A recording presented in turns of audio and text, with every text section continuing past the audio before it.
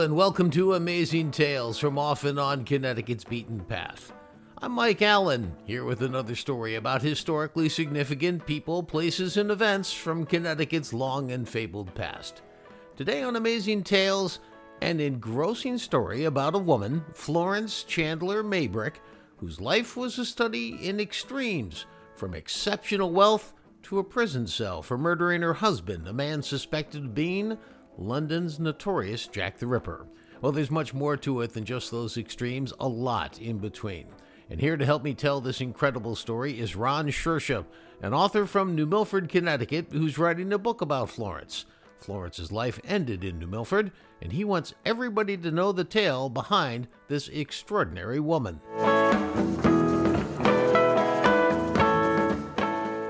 Florence Chandler Maybrick has been dead for 80 years. And author Ron Sciurcia should know. He organized the ceremonies in New Milford and Kent, Connecticut, honoring this extraordinary woman on the 80th anniversary of her death, which was October 23, 2021. New Milford and Kent aren't major towns in Connecticut. In fact, some people have never heard of them. That's all the more reason why Ron also reminds us that when Florence died, the New York Times ran the story of her death on page 1. The first and only time that New Milford and Kent have been on page 1 of the Times ever. So who was this woman, Florence Chandler Maybrick? What's it about her life that has us still talking about her? Well, it's a combination of a whodunit and a riches to rags story, all balled up into one. Ron has spent years researching Florence's story. That's because he's on a local commission that deals with historic buildings in New Milford. One day, a number of years ago, one of his colleagues showed him an old Associated Press photo that had been published in the New York Times. The photo showed an inside room in a rundown, ramshackle shanty in New Milford. His colleague wondered if Ron knew anything about it. The inscription on the back of the photo led Ron to learn that Florence had died in this shanty. She had been called the Catwoman of Kent because she had so many cats in that shanty, and she had died inside that shanty, a poor woman. Yet as he was to learn, it hadn't always been that way. In fact, at one point in time, she had been heir to 1 million acres of land in the mid-Atlantic states. Her New Milford shanty, located on the border of Kent, Connecticut, had been situated on a mere 1/3 of an acre, not 1 million acres, and while the structure itself had collapsed and been removed by the time Ron learned of it, the underlying land remained uninhabited. It's in a very remote and woodsy section of northern New Milford called Old Stone Road. Her tiny parcel has been taken over by a plant that she, in fact, grew in her garden, and which has outsurvived her by decades, and in fact flourished.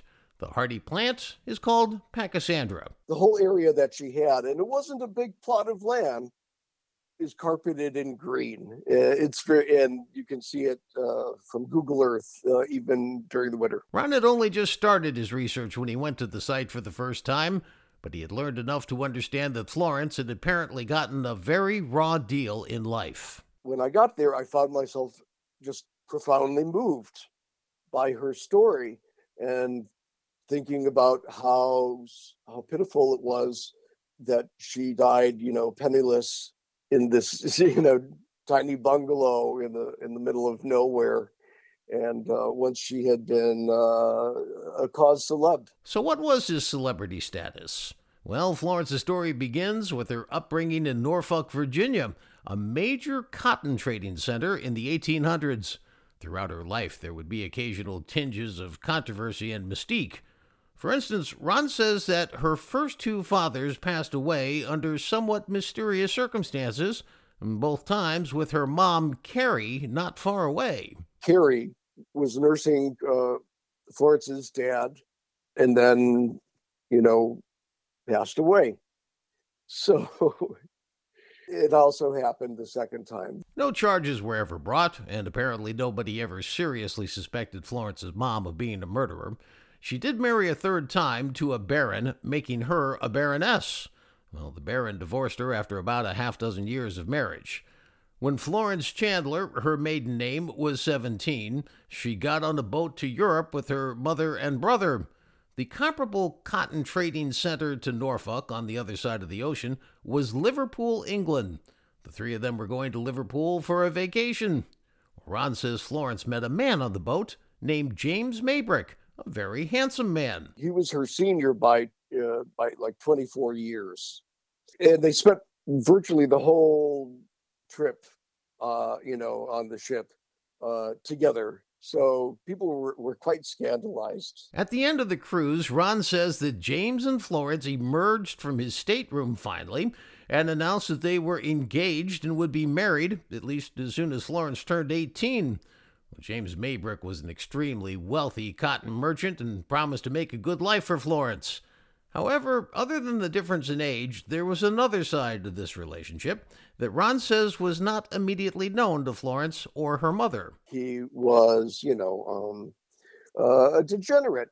So he was very fond of booze and gambling and loose women. That part of his past was not disclosed. Included in his activities, according to Ron, was a penchant for so-called magic powders, which Ron says he used excessively. He seemed to have liked it to the extent that he built up a huge tolerance for it. Those magic powders were arsenic and strychnine. Ron says in those days, arsenic was a substitute for Viagra. And when you mixed arsenic and strychnine in the right combination, the result was a euphoric combination not unlike cocaine. Of course, too much arsenic and you'll die. It's poisonous. But in ever-increasing doses with the buildup of tolerance, James Maybrick was able to sustain his habit for many years. Well, James Maybrick had 4 brothers, 2 of whom figure prominently in this story, Michael and Edwin. Edwin, like James, was in the cotton business. Michael, though, was an accomplished singer and performer who routinely toured England and was quite popular. The other 2 brothers weren't as involved in the affairs of James Maybrick and didn't interact all that often with their brother. Michael and Edwin did, and they were particularly upset to learn of their brother's hastily arranged marriage to Florence. Actually, Ron says they didn't like her very much at all. First of all, she was American, and just 100 years after the Revolutionary War, that was a pretty strong negative in England. Plus, they found her flighty and too devoted to praise. Even worse, she would inherit their brother's huge estate, leaving them out in the cold. What could be done? Well, in the fall of 1888, there were 5 incredibly grisly murders in London. These murders, all stabbings, occurred in the East End of the city, an area known for prostitution. All 5 victims were ladies of the night, and they had been brutally murdered over a 10-week period. The killer literally ripped open the poor women's bodies with his knife, and in 3 cases, the intestines were removed. This led to speculation that the murderer was a doctor or a surgeon, but to this day, those murders have never been officially solved. During the spree, police and several newspapers received letters said to be from the killer. At the time, they were considered an elaborate hoax. In one letter, the killer referred to himself as Jack the Ripper, and the name stuck. Over the years, there have been countless amateur sleuths who have tried to crack open this case. Most observers believe it was a barber of Polish descent who lived in the East End by the name of Aaron Kosminski. But that was before Scotland Yard publicly released the documents associated with the case, a release that occurred 100 years after the murders. Now, numerous people have pored over these documents, but none quite so deeply as Bruce Robinson. His findings have been published in an 800-page book called They All Loved Jack. Now, the Jack in this case was not Jack the Ripper. On the contrary, They All Loved Jack was the name of a song written and performed by none other than Michael Maybrick, the brother of James Maybrick, who sang and performed all over England. Well, I haven't read the 800-page book, but Ron Sciuscia has. He says that Bruce Robinson's conclusion is that Michael Maybrick was Jack the Ripper. The evidence that Bruce Robinson uncovered in the treasure trove of documents released by Scotland Yard does indeed include some very interesting findings. Perhaps most intriguing, according to Ron, is that there was an affidavit buried in the documents that was never before made public. It was from a draft dodger who had been arrested for abandoning his military duties. During his booking by police, he told them an incredible story. he had overheard two people talking outside a bar. He was skulking around London, downtown, when he happened to overhear this conversation between two men, and where they outlined basically their plans to poison their older brother. Importantly, he was able to identify the men because they mentioned the family name during their conversation, Maybrick. The men had been Michael and Edwin Maybrick. Well, Ron says it in Robinson's book. He alleges that Michael started to spread a rumor around certain key circles that said that James, his older brother, might be the guy behind these murders. So he started this whispering campaign while he's cutting open women in London. But if Bruce Robinson is right, and Michael Maybrick is indeed Jack the Ripper, then Michael, with his brother Edwin's help, had to come up with a surefire way of making sure that he could implicate his brother James and nobody would find out the truth. Well, the solution, according to the book, arrange for his brother's poisoning and then blame it on Florence. This way, Florence would go to jail for the murder of James, her husband, and Michael and his other brothers could share in the estate left behind by James. Okay, but why would Michael want to kill 5 prostitutes in the first place? According to Bruce Robinson's book, it's a rather elaborate motive, and I'll try and summarize it here. The Maybricks were members of the oldest fraternal organization in the world, the Freemasons. Most of the establishment in upper crust England, including Scotland Yard and most of the criminal justice system, was also staffed by Freemasons. Michael didn't think highly of Scotland Yard and allegedly wanted to embarrass them. Being Freemasons, Bruce Robinson argues that one Freemason wouldn't turn on another, especially if one of them had been suspected of being a murderer. Well, the letters from that murderer, the one that the murderer supposedly wrote and were dismissed as hoaxes, have a number of references to Freemason culture and symbolism. The letters also had 2 rather tantalizing tidbits. Number 1, they said that Jack the Ripper was tall and handsome, which Michael Maybrick was considered to be. And number 2, one claimed that the Ripper was developing a new poison that was undetectable. And this point will come back later in the story. And since they were mailed from all over the country, they could have been sent by Michael as he toured the country as a performer. Some of the murder scenes had clues of sorts that seemed to hearken way back to biblical times, including symbols from when Freemasons were supposedly involved in the building of King Solomon's temple. These clues and evidence were, in at least one case, ordered wiped clean by the Scotland Yard chief himself, and that chief himself was a Freemason. Above all, Michael is said to have wanted to create an elaborate scenario that would stump Scotland Yard and make them look incompetent, which he felt they were. But back to Florence and her husband James. Their marriage was not very solid. On occasion, he was known to have hit her. And according to Ron, James had an entire second life underway in London. There was a woman in London with whom he had 5 kids, 2 of whom he had after he married Florence. Along the way, Florence herself had a one-night affair with a different cotton trader, something that they both mutually called off reportedly the day after it had occurred. Nevertheless, word got out and her infidelity became known. James' use of those magic powders continued, and in fact it increased. He became ill and bedridden. Florence was nursing him, much like her own mother had nursed her first 2 fathers, both of whom died under her mother's care. Well, if Bruce Robinson's book is to be believed, Michael and or Edwin started poisoning their brother James, quite possibly with this new undetectable poison referenced in one of the Ripper's letters. The increase in poison was gradual, yet effective. He got increasingly sick. On the day of James's death, Michael and Edwin were at the home. They allegedly locked Florence in the room adjacent to her husband James and then administered chloroform to her until she passed out. While she was unconscious, locked in a dressing room, in the room next door, her husband died. Police were called and Michael told them that they were certain that Florence had poisoned James because she had found out that James was Jack the Ripper. Well, she was so groggy from the chloroform that she gave a rambling statement to police which did nothing to help her escape suspicion. Bruce Robinson's book alleges that Michael went to great lengths to build a case against Florence and frame her. He stashed dozens of bottles of arsenic around the house in hidden locations. He supposedly fabricated a diary in James's name and placed it under the floorboards of James's house. In the diary, Michael supposedly constructed it so that it looked like James had admitted to the killings, giving graphic details. He had meant for the diary to be found shortly after the death by police, but it wasn't uncovered for many decades after all the principals in the case had passed away. Ron says that the autopsy done on James Maybrick found lots of drugs in his body, but only a trace amount of arsenic.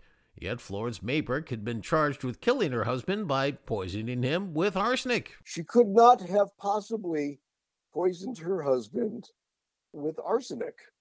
And that was the charge that was brought against her. But Ron says this was very much a case of don't let the facts get in the way. He says the newspapers called it a circus trial.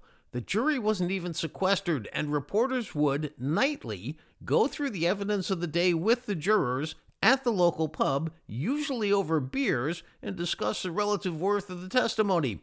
And Ron says the judge in the case was notorious for his views and demeanor. He had a reputation for being a really hardline judge and not a friend to women. On top of that, the judge was apparently beginning to lose his mental faculties. Both the prosecution and defense attorneys had to routinely correct his recollection of the facts. It took the judge 2 full days to summarize the case for the jury, and he framed it as a case of morals as opposed to hard facts. For example, he said, Florence had committed adultery, so why wouldn't she have committed murder? Her husband's infidelities, incidentally, were never raised in court. As Bruce Robinson notes in his book, Florence Maybrick's defense attorney was a Freemason. Well, it took the jury less than an hour to find her guilty, and the judge sentenced Florence, then in her mid-20s, to death by hanging. She can hear them building the gallows outside her cell, if you can imagine what that was like. Within a month, the judge was committed to an insane asylum, and he died shortly thereafter. Regardless of what Florence was thinking in her cell, many in the public were outraged by this trial and its outcome. More than 500,000 signatures flooded into London from throughout England seeking clemency for Florence. And on this side of the Atlantic, the wives of every U.S. cabinet member signed a letter to the Queen of England pleading for Florence's life to be spared. Well, under such pressure, the Queen finally relented and allowed the sentence to be commuted from death to life in prison. In those days, a life sentence for a female was 20 years. Florence was released after about 15 years in jail, taking into account good behavior. Ron says she sailed back to the United States, drawing the largest crowd ever assembled at the docks in New York City to greet anyone who was not a dignitary. Florence was released with the understanding that she wouldn't write about her situation or speak about it. Well, she didn't exactly stick to that. She wrote a book and began a speaking tour around the U.S. It was highly successful and raised a lot of money for her for about 6 years. But after that, interest in her story started to fade. Everybody had heard it, and it was no longer drawing in substantial crowds. But what about those 1 million acres of land she was entitled to as an heiress? Well, it turns out that during her time in prison, not only did her brother die, but the acreage lay idle, and no taxes were paid on it. So coal barons took much of it, and squatters invaded much of the rest of it. The legal costs for her to win back the land would have been daunting. She didn't have the funds to fight it. Instead, she was now downtrodden on her luck and becoming destitute. She turned to one of the people who had been her supporter when she first came back to the U.S., a playwright she met who lived in Brookfield, Connecticut. Her name was Cora Griffin. She asked Cora for help. She needed a job, anything to earn some money. And as she told Cora, after touring the country and giving all the lectures as Florence Maybrick, she was now going to become more anonymous and use her maiden name, becoming once again Florence Chandler. Well, Ron says that Cora set up Florence with a woman who ran a chicken farm in the Gaylordsville section of New Milford. That was the cover story, that she was coming to work for Henrietta Banwell. In short order, Miss Banwell realized that Florence was completely inept. Florence stayed on the farm doing odd chores for a short while, but then she took some of the $2,000 she had brought with her to Gaylordsville and began renting rooms in people's houses. Finally, she bought that 1/3 of an acre on Old Stone Road and had this very primitive 3-room structure erected on that land. Florence would venture down the road each day to the Gaylordsville General Store to get her newspaper and some food and milk. A benefactor had given her a lifetime subscription to the New York Times. The milk, that was for her many cats. She managed to survive financially for a while because key supporters sent checks to Cora Griffin in Brookfield, who would deposit the money in her account and then write a check to Florence Chandler. This way, nobody would know where Florence Maybrick, now Florence Chandler, was, except for Cora. Well, almost nobody else. One day, Florence gave one of her very fashionable black lace dresses to a neighbor as a gift. When her neighbor opened the box, a slip of paper fell out. On the paper it said, Florence Maybrick. It was a receipt from either a dry cleaner or a hotel luggage department. Well, the neighbors tracked down her true identity by turning to their niece, who happened to work at the New York Public Library. The librarian informed her aunt and uncle that Florence had been convicted of poisoning her husband and then had gone on to her famous cross-country speaking tour. The neighbors realized that whatever had happened in England, at this point in her life, Florence was harmless, and they didn't want to let anything else upset her life. So then, from this point, there are a handful of people who know her identity and agree to keep it secret. Very near her small piece of land, plans were announced to build an exclusive boys' boarding school, the South Kent School, an Episcopal-based operation. Florence became close friends with the first house mother at the school. That house mother gave her odds and ends jobs to do around the office and paid her $5 a week for her efforts. The boys got to know Florence and loved her. They often brought her food and firewood and did some chores for her. Well, as time marched on and Florence reached her mid-70s, Ron says that she also became more eccentric and reclusive. She stopped taking visitors into her house. She wouldn't even let the students in. They would come to the house with supplies, and she would open up, the door crack and take in the food. And the number of her cats continued to grow, reaching estimates of 70 cats at one point. Well, her good friend, the school house mother, then died. Florence visited the headmaster of the school and asked a favor. When she herself passed, could she be buried next to her good friend in the small South Kent School cemetery located on the school grounds? The headmaster said, absolutely. In 1941, Ron says a utility worker was working on Old Stone Road near her house. A telephone lineman found Florence prostrate in her yard, and apparently she had had a stroke. The school nurse arranged for Florence to receive medicine and food. Regular deliveries of milk and other items were made. An official with the school and his daughter Doris would make occasional stops to check in and make sure all was well. Well, Ron has spoken to that daughter Doris, who herself now is an older woman. She told Ron that she and her father had a routine. They would leave fresh milk on Florence's windowsill.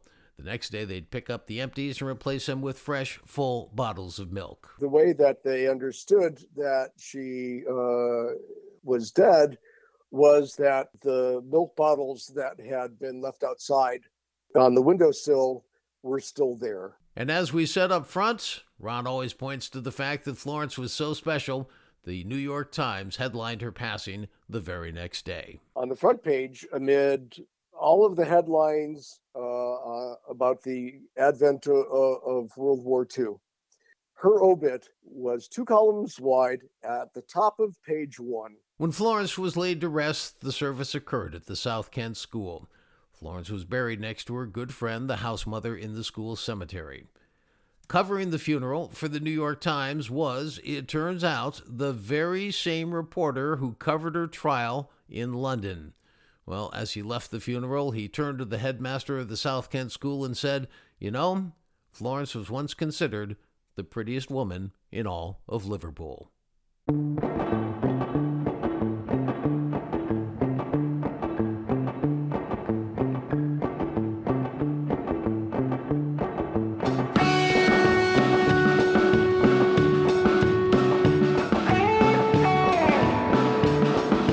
that's it for this episode of Amazing Tales from Off and On Connecticut's Beaten Path. I want to thank my guest for this episode, New Milford author Ron Scioscia, who's compiling a book on the final 25 years of Florence Chandler Maybrick's life in the Gaylordsville section of New Milford. Please follow me at my main podcast website so you can automatically be notified when a new episode's available, amazingtalesct.podbean.com. And also in between episodes, please check out my Facebook page at Amazing Tales CT. In fact, you can see a picture of Florence on that page, courtesy of Ron. Plus, I'd love to hear from you, and you can always send me an idea of a story you'd like me to look into. If you liked what you heard today, spread the word with your family and friends. See you next time on Amazing Tales from Off and On Connecticut's Beaten Path. I'm Mike Allen. Be safe and stay healthy. Amazing Tales from Off and On Connecticut's Beaten Path is a production of True North Associates, LLC.